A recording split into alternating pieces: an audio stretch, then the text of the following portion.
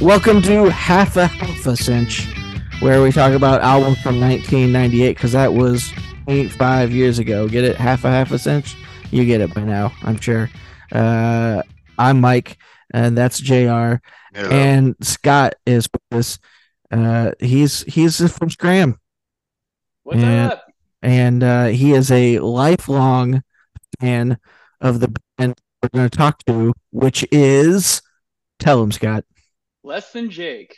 If lifelong means my life started when I was in seventh grade, then yes, that's correct. I'd say that's good. That's a good place for life to start. Yeah, right. What were you doing in 1998? How old were you? Where were you? What were you doing? 98, I was 12. Uh, so that would be like seventh grade-ish, which is actually like pretty much right when I was starting to get into like punk rock ska music. Buddy of mine, John, one day came over to my house and brought over a couple of CDs that was going on in '98. Yep. One of which was "Evildoers Beware" by Mustard Plug. So that was still one of my favorite ska albums. But one of them, actually, the first Less Than Jake songs I think I heard were when he brought over their cover EP of the Grease soundtrack. So that was like my actual introduction to Less Than Jake, was listening to that. Listening to them do cover songs. That's cool. Yeah, which they've done, quite a bit. Yeah. Yeah, and they do kind of some fun covers. They do TV theme songs, things like that. And they did, I forgot, it's probably like 6 or 7 songs from the Grease soundtrack. And I dug the sound, but obviously got way into it more when I started listening to their actual albums and such. But yeah, so '98, I'm a 12-year-old, just starting to get into this type of music. Prior to that, I was listening to Eiffel 65, whatever the hell else was on the radio at the time. So, and the town that you were in at the time, the town that you grew up was remind me. Yeah, I'm from Aurora, Illinois. Aurora, that's right. And Wayne's World. Was there a venue, like when you were a kid, was there like a venue you could go to as a teenager? Not in Aurora, but I was going into shows in the city starting. Actually, we will get to it at some point, but the first like punk rock show I saw was a Less Than Jake show at the Metro in 2000. So that would have been that where I was a little bit older. But from then on, so basically the in between eighth grade and high school, and then all through high school, I was coming into the city a lot for shows. I was going to the Fireside Bowl a lot when it was still open. Yeah. Metro, all those places. So yeah, not immediately, but I was lucky enough to have a dad who was willing to drive me and my buddies downtown. Yeah. He actually, sometimes he kind of started off once in a while he'd just drop us off to the shows, but eventually he was like, yeah, I'll just check it out, and then he would come to the shows. He had a good time too. So and then eventually you meet kids who can drive you there, and then you can drive yourself. And so yeah, I'd take the train, all that sort of stuff. Yeah. So well, I mean, your dad being a musician, it kind of makes sense that he would like want to be like, let me check out what kids are listening to, yeah, exactly. See how well he brought me up, but yeah, he had a good time. But yeah, it was yes. So I was going to a lot of shows in Chicago. I got to see a lot of bands as they were smaller, especially at the Fireside. A lot of those bands that were playing there. So yeah, we were probably going to a show or two a month at that point. So in our hometown, Bloomington, we had an all ages club called Rhinos, and that was for teenagers to go to. But our town is mostly bars. Yeah. There were a few. I think maybe there might have been a couple of bars that would let you in if it was an all like 18, maybe. I don't know. So many ska bands came through Rhinos. It was. I mean, Jr. Can you remember like what shows you saw at Rhinos that were like ska heavy? Black Market Pop Tarts. Yeah, which then they just changed it to Black Market Pop because they didn't want to get sued. Yeah, there's a ton of them. I mean, like Fishbone. Yeah, they came through. Really nice. Johnny Sacco. Yeah, we had a lot of friends that were in ska bands. So the one that JR just named. I didn't know Johnny Sacco was from Bloomington. That's cool. Indianapolis. Yeah. Oh, Indianapolis. Okay, but gotcha. they played Bloomington a lot. But Were yeah, those they shows at the in Bloomington, were they mostly college run shows or just regular local Bloomington shows? no, they were just regular shows that because ska was a big thing at the time that they tried to get ska bands from all over, like lots of bands. And Mustard Plug played there. Um, the Blue Meanies. Oh yeah, from Chicago. Yeah, like just anyone they could get, because I mean the kids came out to those shows. That was like the draw for sure. And like I said, there were there's a lot of local bands in Bloomington that did ska. Mostly our friends. So one of our friends is called the Scamps, SKAMPS, and I don't know if there's any other genre that has band names with so many puns yeah, about with the actual genre name. yeah. Um, I don't know if Less Than Jake came through Bloomington, but I don't think so. I don't know. I mean I would not be surprised if they did, but I just don't remember it in back in our day. But yeah, 1998. We're talking about Hello Rockville. Um, Rockview. Rockview. Sorry, Hello Rockview. Um, Less Than Jake from. I'm gonna put you on the spot, Scott, and see how much trivia you know about Oh, Less Than that Jake. Gainesville is like their identity, man. Gainesville. 92 is when they started. And after like a small debut and then some 7 inches, they got signed to a major label, like just immediately signed to Capitol, and only did 2 records on Capitol, which then they dropped and just independent from then on. But it's cool to get your foot in the door as an early band, to get signed to like Capitol, and then we're out. I don't know the circumstances behind, like, not being on Capitol anymore, if they were dropped or if they decided to get out themselves. It's just a contract thing, I'm sure. I don't remember exactly. I think it was maybe a mixture of both. The run of ska as a genre, being popular only lasted several years before the backlash started. Yeah. So, but during those years, I mean, it was huge, right? Yeah. Uh, What do you know about Less Than Jake, Jr.? Like, where they fall on your radar? I mean, I went to Warped Tours, so I've seen them. They're incredibly tight band. They're incredibly fast. Like they do everything, almost everything really fast, which is nice. Even their clean and quiet dynamics, which we'll talk about on the record, they do really fast, almost to a funny like way. You're like, Yeah. geez, like slow it down, drummer. Sometimes, but I played Tony Hawk games. I mean, so No. I've heard them.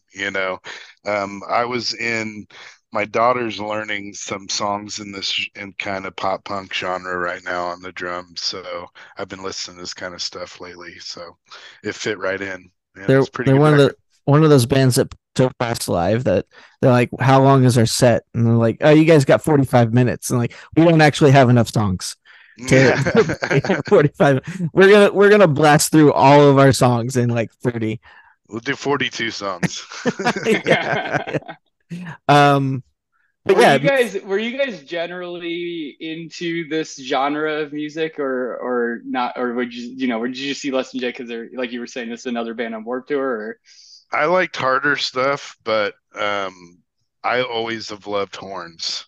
Like I just got out of the studio with the band I play in, and we were lucky enough to put horns on a song, and we were giddy like kids just from this one song. I mean, horns just make your music sound so great. And there's always been a part of me that loves that. So, you know, that excited me, but there are a lot of bands like this, but I would say listening to this now and listening back to it, I'm realizing how influential actually they were, on a lot of bands after them. So yeah, I totally. I loved the like the live shows. I liked going out and having fun at Rhinos. I didn't really listen to a whole lot of ska like records. Like It was just more of a for me rather than like listening to it and breaking it down and absorbing it. But, like later in life I started to really appreciate bands like Fishbone, and even like those early No Doubt albums where it wasn't just about, I mean, all the like fun, but I felt like when bands started to like get a little bit, I don't know, more deeper, like elevate the genre a little bit more. I kind of like, like I've always been like a fan of like funk music and soul music. So, I mean, anything like JR said with horns was always very cool. Has always Yeah. like added like such a great layer to it.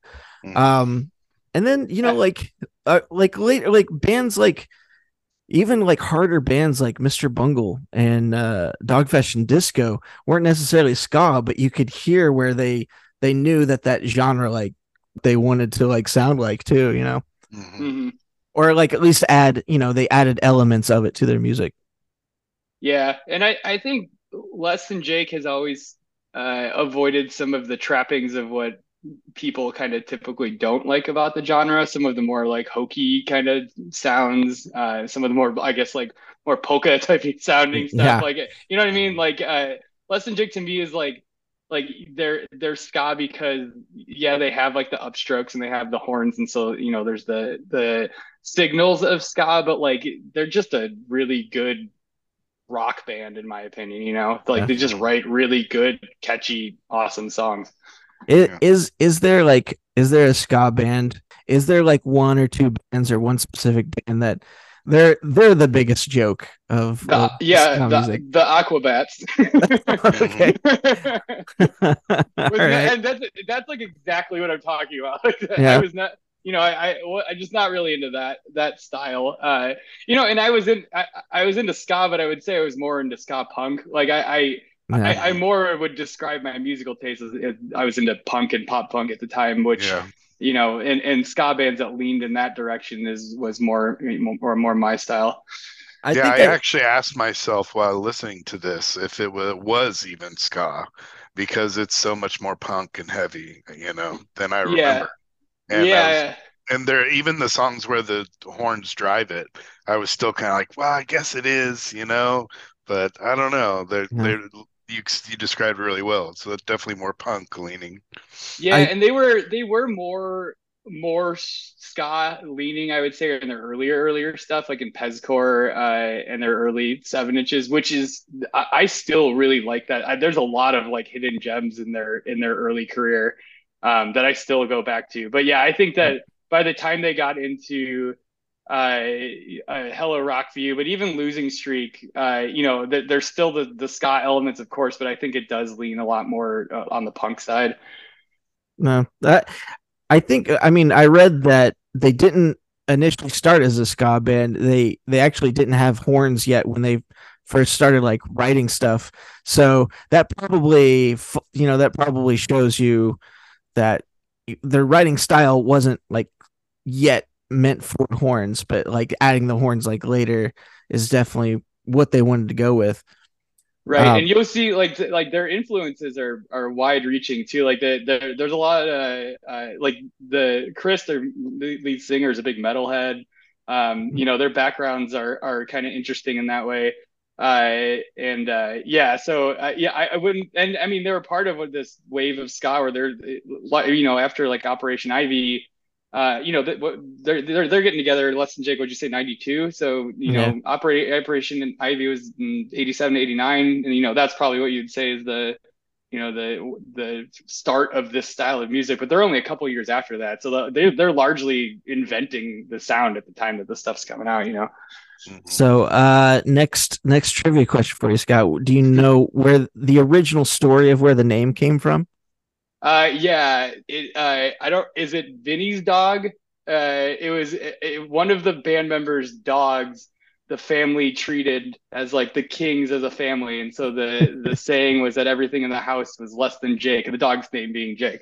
Yeah, the original story was it was a parrot. It was his mom's parrot. Oh, it was a And then parrot. Okay. but then decades later, the story changed that it was a dog. So Ah. there's like a conspiracy going on here. They were on drugs back then. They thought they, it was a parrot. yeah, they thought dogs were parrots and parrots were dogs. Um, I haven't heard but yeah, that before. That's interesting. yeah, but and it was the drummer's mom. Yeah. Um, this is interesting that I read that the lyrics for this album are all about the drummer Vinny during 4 years of his life. He wrote like all the lyrics, which it's always kind of cool when you hear about like the guy that doesn't sing writing the lyrics. Um, Yeah, that's a huge part of the band, honestly.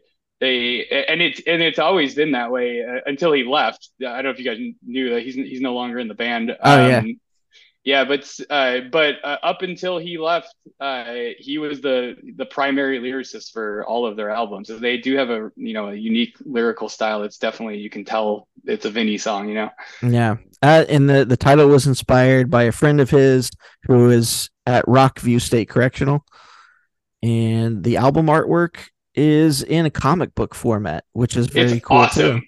Yeah. Yeah. Have you guys seen it? Have No, you seen the inserts? no. I haven't seen the inserts. It's a literal comic book. Like when you had the CD, it was cool because you flip through it. I have the LP, and you can like fold it out and stuff, and it's like a legit comic book. It's really cool. That's Yeah, and awesome. all the lyrics are in like captions and dialogue format, Yeah, right? Yeah. right. That's something that they've always been. One really cool part about the band is they take a lot of care into like the artwork and imagery and just their merchandise in general. They always have had their merch has always been sort of like collector's items, even like from way back when. And I don't know if you've come across this, but at least a few of the members in the band are huge fans of Pez, and they collect like Pez dispensers. Hmm. I mean, hence their first album is called Pezcore. Yeah. Uh, and so I think they took that, the collector's mindset and applied it to their merchandise. And I remember I don't know if these sites are still around, but I remember going, in your dial-up internet, and you can go and they would have sites that would have like every single piece of merchandise that they had with all the different, quantities of everything. And they'd have stuff limited to 1,000, limited to a couple hundred. So yeah, it's cool just being into the music, but also there's this whole other aspect of it of, just like a collector's dream. Yeah, that is very cool, actually. I mean, do they make Less Than Jake? Have they ever made like those, like with heads on them or anything? That's a good question. I haven't seen them. It feels like they should have, but like, I don't know who you have to talk to do Yeah. that. Uh, but Yeah, yeah.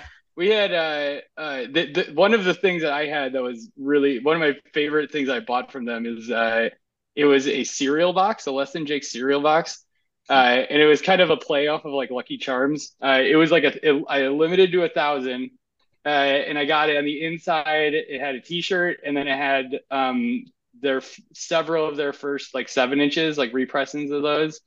And there's like a bobblehead and like a couple other cool things. It was super super cool. And then maybe like 10 years ago, my mom called me and said she was like cleaning out my room. She's like, I found this Less Than Jake cereal box. I just took what was inside of it and I just threw it away. I was like, what? She's oh no. Uh, like, if you cared about it wouldn't be at my house right now. Damn it, good point. yeah. Well, this is especially cool for you because just a few months ago you saw them live, and they did this entire album, didn't they? Yes, As I think this is the second time I've seen them play it all live. Yeah, a losing streak as well. that's Um, do they just like every time it has like a major anniversary come up, they just play it you live? know, I don't remember the circumstances of the last one because there was a tour where they were doing I want to say they were doing like all of their albums or several of them, like where they'd do a couple a night or something like that. And I know he caught losing streak and Less Than Jake shows of that. But yeah, I don't know that they've been purposely doing it on the anniversaries, but first certainly they did it on this last one for Yeah. the Hell of Rockview. And that was at Beat Kitchen, right? No, this was at Concord, I think. Oh, really? Okay, cool. Yeah. Yeah. that's kind of like their spot now in Chicago, seemingly. This past few No, times they played here in Concord. I absolutely would have gone to that show, but I think I had like plans or something. But when I saw that come up that they were going to play this whole album, Yeah, but yeah, they're still awesome live. They put yeah, on a really really good show. I yeah, went to look up when I saw them at the Warp Tour, and I You know never what year that found it. was?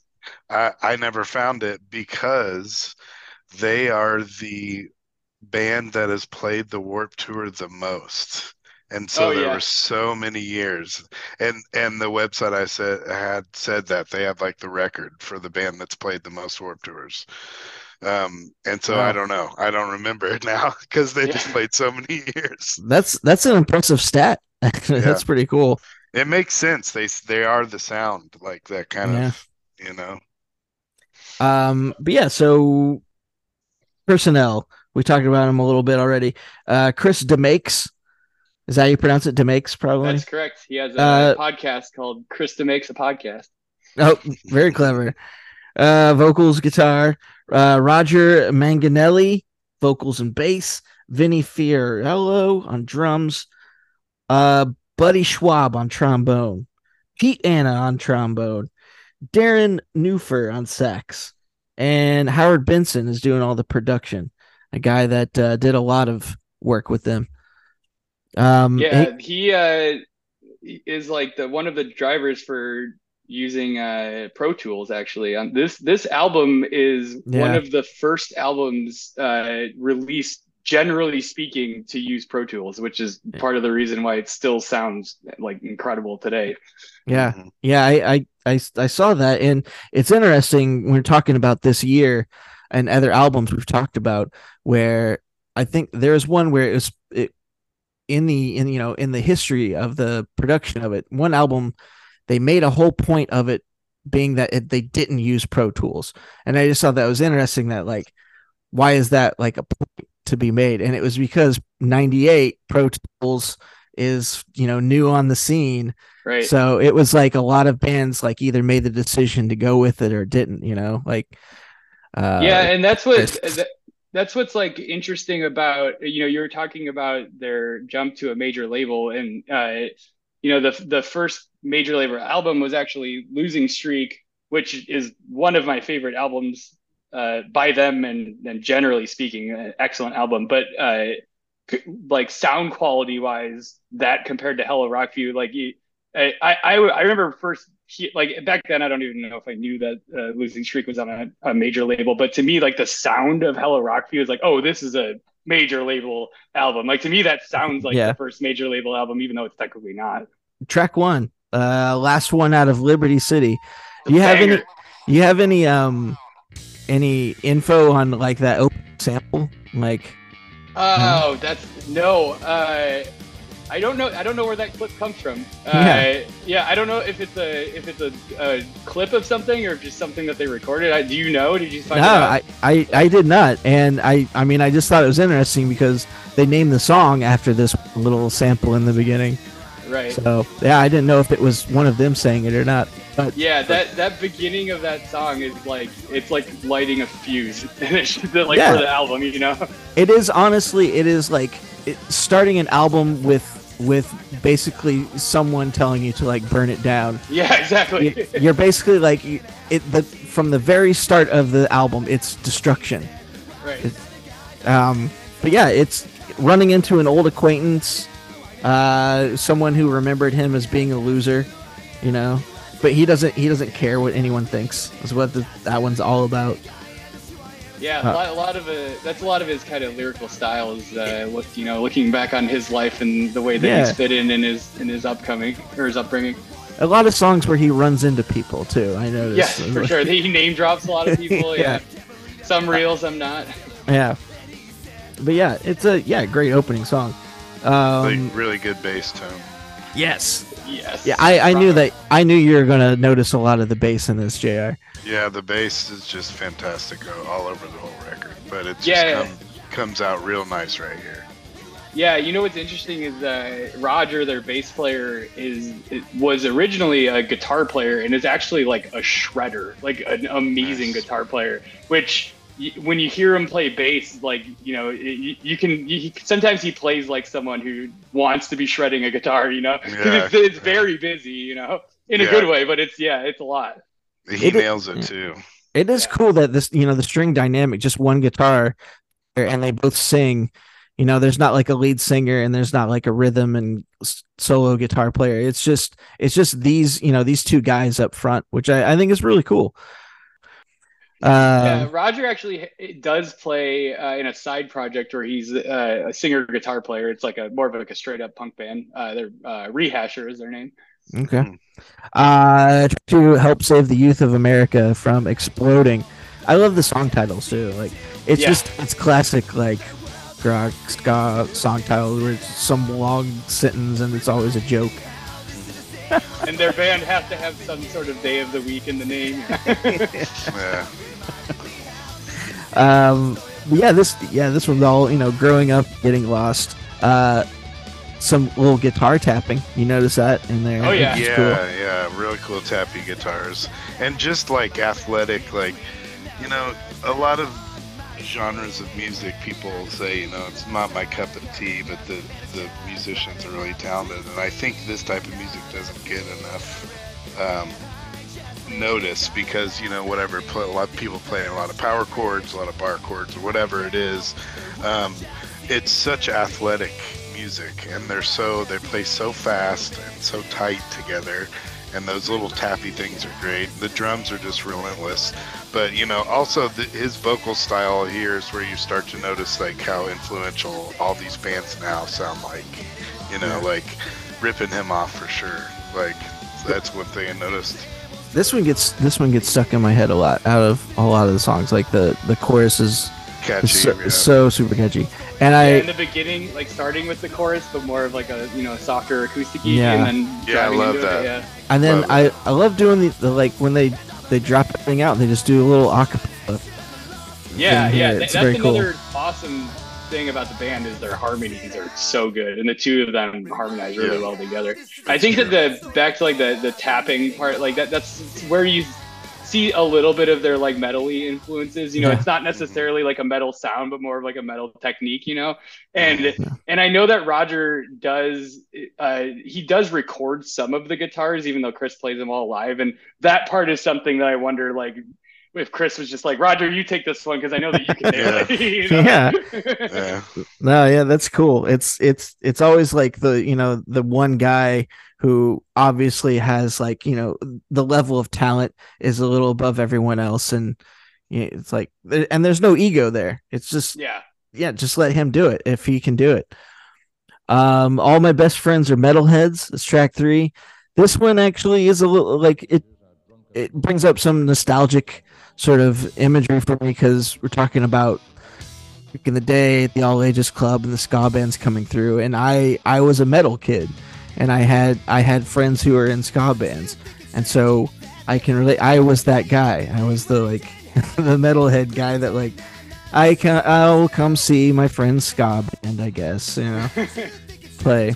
This song, you had you guys, if you'd heard any Less Than Jake songs, this would probably be the one. Like, are you guys familiar with this song? This is their most popular song on Spotify for sure. Yeah, it's definitely like and it was released as a single, but 2 years later. I think it's fun. The album had already been out for a couple of years, and then they released this one as a single. I'm guessing, that it just kind of like up to the point where I'm like, well, let's just put that, I guess, as a single or something.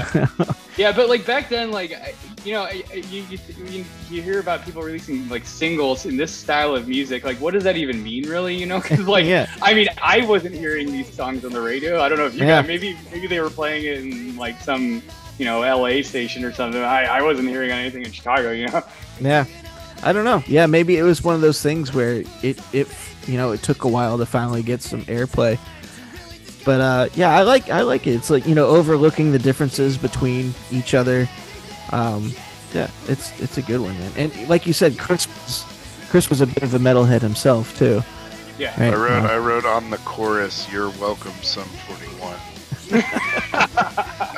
And there's also this part in this one where the drummer goes to and I won't beat this dead horse to death, I promise, but the drummer goes to these rim clicks.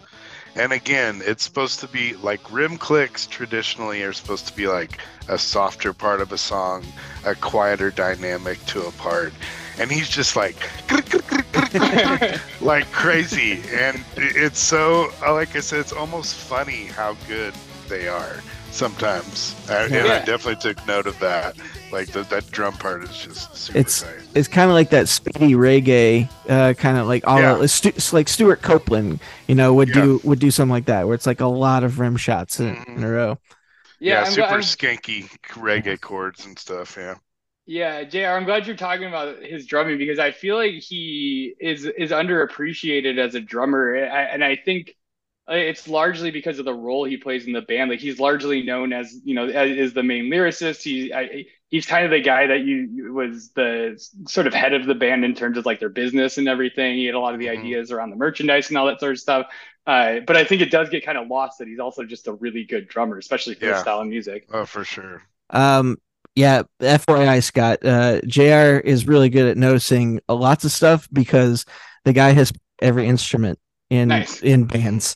So I don't know if you didn't know that about him. The guy's got drums, bass, guitar, and vocals all in his CV. Nice. So, 5-State Drive, track 4. It's literally about leaving town. That's the song. It's like, let's write a song about leaving town. It's a funny thing too with a very young band like this, writing things that they know, and what they know are like friends from around town or what it's like to just get in a car and go somewhere else. Yeah, it's a theme that is sort of repeated in this album and a lot of the songs that they write. I like this song because it's I think the verse and the chorus kind of keep the same tempo. They change like a little bit, but it's it's kind of got the same speed to it. But it's just like a really, really awesome, catchy song. And then it kind of gets bolts up at the end. It's really great. Yeah, the horns really drive it. Like it's got that cool bass intro, but the horns really kind of drive it from the front. Like the horns sometimes are like a surprise in their songs. Like they'll come a little later. Or they'll just start it right off the beginning with them. But I like how they kind of drive this one. This is just simple, catchy, nice one. Yeah, and this is where his lyrical style really shows through. It's like the first lyric is like got on the 47, transferred to the 89. Like it's like literal streets, yeah. It is my note was like literally leaving town, but figuratively leaving the past. Yes, right. And nothing actually changes from his perspective. Like nothing changes from the future. Punk can be very Americana. Oh yeah, for sure. Especially bands that are just like on the road constantly and grinding it out. What's more Americana than that? Yeah, which they were workhorses. They were constantly touring. Number 5, Nervous in the Alley. Oh, great song. Yeah, this was the first single, I believe. Yeah, maybe. I didn't write that down, but yeah, it might have been. What I wrote down, it's the first. Oh no, it was History of Born Town. Sorry. Oh, okay. But I did write down that, interestingly enough, this is the first time on the album that we actually get whoa-ohs. It takes track 5 before we get some whoa-ohs, but and then we get them throughout the rest of the record, pretty much. That's kind of like a dark moment in his life. I don't know. Yeah, and Trump. I think like this is like where songs like this is where you can tell that the person who wrote the song is not the person who wrote the lyrics because like sometimes it's like you'll catch them like fitting a mouthful into a specific verse, like the chorus, he's like, never be alone again with that feeling. yeah, where he's like, are you Vinny, are you sure you want all of these words like right here? Right. He's like, don't edit a single word. Yeah, right. Yeah, because like when you read their lyrics, like sometimes you're like, how did they turn this into a song? Like if you read it, like Like they like sometimes it's like the middle of the sentences that rhyme, and it's just the way that they like timed the whatever part of the sentence they're in. Yeah. But yeah, it's kind of like a good like little therapeutic song. They do that Uh key change towards the end, which is really oh cool. yeah, yeah. Yeah, for sure. Uh, That's one of the catchier songs on this album. Track six is Motto. Um, yeah, all about finding something in life that will help you stay sane. Love the guitar beginning again. Yeah, the Like build up rock heavier, intro. Yeah, yeah, like harmonic guitar little thing he does. Really cool. And I want to say only song on the album without horns. Yeah, this is I wrote favorite song without horns, so I guess that Yeah. would make sense. Yeah, one of one. Yeah. Yeah, Yeah. This is just a straight up punk song, yeah, classic punk rock, really good. And Um, Roger showing his the punk rock roots here. Yeah, you kind of wonder too that being a band with a horn section, being known for a ska band, kind of wonder like what the decision making was on not including horns on one specific song. Well, and there were certain albums that they came out with that they got backlash from the fans depending on the level of horns that were yeah. incorporated. Yeah. maybe this is the song where like on tour where they would like get a drink and clear their Yeah. spit valves and shit. Yeah. Exactly. Now this is the single, the next single, History of a Boring Town. Yeah. This is kind of like a fan favorite. Yes. Youthful angst, it's all about wasting away. It reminded me of Sublime a little bit. You guys might disagree, but I can see that. Me of Sublime for sure. Yeah. A little faster, Sublime, yeah. Yeah, well, definitely faster. Yeah. I like that it's told through the perspective of two people running into each other. A theme on the album for sure. Yeah, for sure. And I think that this song almost has like technically it's a pre-chorus, but it is almost like it has two choruses because like the pre-chorus is still kind of the same rhythm as the verses, but is sort of catchy and singular in its own right. Right before the chorus, so you get these two really awesome parts. Yeah. Very 90s sounding. Yes. It's another one that kind of like that takes me back to all the ska bands coming through Bloomington, and I can see how this song, like a lot of Bloomington is one of the better towns by any stretch in southern Indiana, but I can totally see people that I knew coming from outside Bloomington and really relating to a song like this and relating to like its attitude and the whole perspective of it. Yeah, this song hits hard as a teenager when you're growing up in the suburbs. Yeah, for sure. Yeah. Yeah, what was next? Great American Sharpshooter. Real quick one. Yes. This is the breakup advice song. Like always got to have one of those for the kids, for the teenagers. Right. You get your whoa-ohs here too. Yeah, there's some good whoa-ohs I wrote. Oh yeah, I mean that's what breaking up is all about. It's all about the whoa-ohs and the crying. This has a good tom sound. The drums sound good, but the toms, he has like a little break on the toms that sound great. Yeah, I will say, this being one of my favorite albums, if I had to pick a least favorite song, it would probably be this one, and it's really just because I think the chorus whoa-ohs is kind of lazy to me. It's like, yeah. write another line. Yeah, that's funny. Yeah. Yeah, Danny says it's track 9. Guy talking about being burned out, reflecting on his better days. Super cool horn part, very original. Yeah. I will say I do think it's funny when someone is like only 19 years old and they're is that how old he is? I couldn't tell. They don't say that like and fucking 20 times in the song. And it's like oh, you're burned out already at 19. Yeah. Yeah, But, exactly. I never thought of that. Even though, like, at the time I was 14, I'm like, yeah, life must be hard. Yeah, but I mean it's such a punk attitude that to like because they can't even fathom like what the next 20 years are gonna be like. They're just like, oh man, I'm just so sick of life already. Right. But yeah, that's a good one though. Big Crash is one of my favorite songs. Track 10. Yeah. This is I love the chorus, even though sometimes it sounds like they're saying big crap. Um, which is works too though in a way, but Yeah, sure. yeah, this is all about disillusionment. Another one's like disillusion. We're so young, uh, can't live up to the expectations of other people.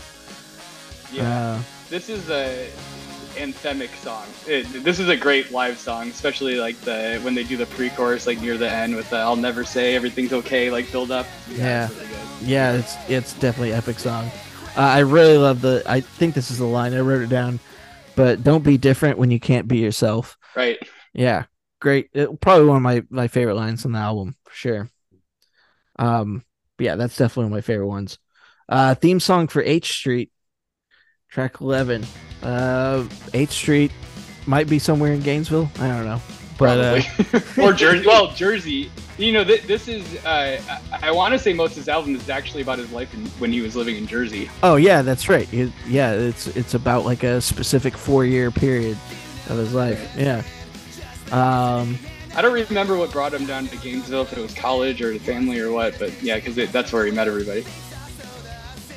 Yeah, this is. I mean, just kind of like a running theme on the whole album, but it's it's good stuff though about the people in your life, the people who leave, questioning where you're going in life. Right. Good vocal harmonies. This one is one I would call ska. Yeah. Yeah. Yeah, and I like punk songs singing about music, like listening to that song on the radio, or like reminds me like Radio by Rancid. Yeah. I mean, we come across that so often. Like the song about music is usually one of the best songs on the album. Yeah, right. Especially because like when you're that age, listening to this style of music, like it's like you're the number one thing you care about anyway. Track 12 is Richard Allen George. No, it's just cheese.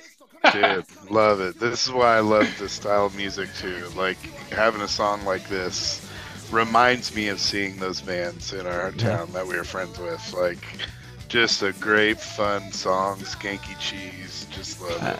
I think the title to the song is longer than the actual song too. It's such a fast one. Yeah, Cheese is. I want to say it's like a manager or something of theirs. Like it's someone related in the Less Than Jake universe. I want to see his cheese tattoo. This is like the type of song where it's like what I was talking about before about like ska music that can get kind of like hokey. But Less Than Jake is able to do it in a way that they actually pull it off. Like this type of song, like that. And there's several songs that they have like this where it could have gone terribly wrong, but it just works. Yeah, and I love that whole like a song or something about a specific that is just too wild. Like you're just like this guy he's not even human. He's like a creature of some kind. And it reminds me of some scram shows that we played where this one guy used to show up, Seb, and he loved Buggy, it. Right? Yeah, Slut Buggy, and he loved us, and he would fucking get wild in front. And there's a specific moment when he was shit faced after his band played, and he loved us, and he had money in. I don't know why, but he had money in his hand, and he like fell down, and the front of his shirt was wet, and someone snapped off a picture of him, and it was just the most hilarious like punk rock image, and we used it as our very first like cover for our demo. Which does he know? I don't think so. I don't know what happened to him, but no, didn't we like lose track of him? Like, I have no idea where that guy is. Yeah, we lost track of him, but I hope he's okay. yeah, it's so fun, and it just kind of reminds me of it's like these people that you run across in life that you're like you'll never forget, and you're like gotta write a song about this person. Right. But I like some people say his shirt's still wet somewhere. Yeah. He's still clutching those $3 bill, those three single dollar bills. Yeah, they were just ones. Just ones. Yeah, I like the placement of this song in the album too. Like it's kind of near the end, but it's a nice little break before the last two, like which are really great songs. But yeah, it's a good spot to fit in kind of a fun, quick one. It ends with the sort of like group sing along. Right. Yeah, to a mustache song. yeah, which is great. Scott Farkas takes it on the chin. Poor Scott. Yeah, I don't know who Scott Farkas is. Maybe another. Yeah, this one I don't know. I it's like I swear I thought that was like a character on a TV show, but I looked it up. That's very possible with knowing them. It maybe is. I don't know. I'll have to like look that up later. I mean, they have a song called Johnny Quest thinks for sellout, so Yeah. this song too. I always thought this song could have been the last song because of the lyrical content of the chorus. You know, I wrote that. I wrote it could have been the ender. right? The horns are also really interesting in this song, where they're usually like put in like pads throughout the rest of the record, or they'll just repeat like the guitar line. In this song, they're played almost throughout the entire song. Mm-hmm. There's a horn part, which is really neat. So they're almost like a score behind this song, which is really cool. Yeah, and like a really cool kind of busier horn lines. Yeah. Uh, but instead they ended with Owl's War. Great song. Which is I see why like maybe they chose this one for the last, because it's a bit more like it's like positive about where it's like, you know, Scott Farkas is more about someone who is like down on the scene, whereas this guy, he's going to do something different with his life. Yeah. Oh. Yeah, I think for sure. Like it does make sense. This is the last song in the context of all, you know, the rest of the songs. I think the Scott Farkas more just makes sense because, you know, it literally ends with "It's time to go." Yeah, no, yeah, that's true. But yeah, this one I definitely I could see Vinny writing this about himself, and this is like, you know, this is him moving to Gainesville or something, you know. It's like, I'm gonna go do something else. But yeah, great. I mean, great album. Like 14 tracks. It's real quick. It's less than 40 minutes. Yeah. The last lyrics are "not giving up," which is pretty cool. Yeah. Yeah. And like, I mean, you've said that this is one of your favorite albums. Like, do you rank this one? Like, where would you rank this one among all the Less Than Jake albums? This is. Yeah, I would probably say this is either my top or second to Losing Streak. They're like I was saying before, they're such different sounding records, like literally sounding. You know, not so much genre sounding, but the two of those are like companion pieces in my mind because I got into them. I got into them right as Hello Rockview was coming out, and immediately got Losing Streak and listened to both of them endlessly. So I think most. If you ask most fans, they would probably say Hello Rockview is their favorite one, and that would totally make sense to me. Yeah, that's the impression I got reading about this. It really is a fan favorite album. For sure. It like, I don't know chart wise, but I would have to think it's their best known, if not like the best performing album that they have. Came out on January 1st. Oh, did it? Is that according to Spotify? Yeah, why is that wrong? Spotify doesn't actually know the date. They just say January 1st.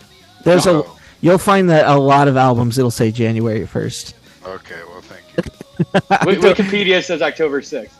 Okay. Well, yeah, we're perfect. We're right. Yeah, hey, we're right. We're almost there. So post Rockview, they made a few more albums, bouncing between Fat Wreck and Sire. Yeah. But then they started their own label, Sleep It Off. Darren, he left in 2001. 2013 they put on an album Would Be, and that was their like last one for a while. They took like a big long break. 2018, Vinny said he wanted to stop touring, but he still wanted to be a part of the band, even though he wasn't on the next album. No, it's one of those things like he's deciding that he wants to still be a part of the band, but he doesn't want to play live anymore. So yeah, and for a band whose like identity is so tied to their live shows, like I don't know that it would ever have worked out for him to just be, you know, at home writing lyrics or, you know, writing music with them or whatever. Yeah.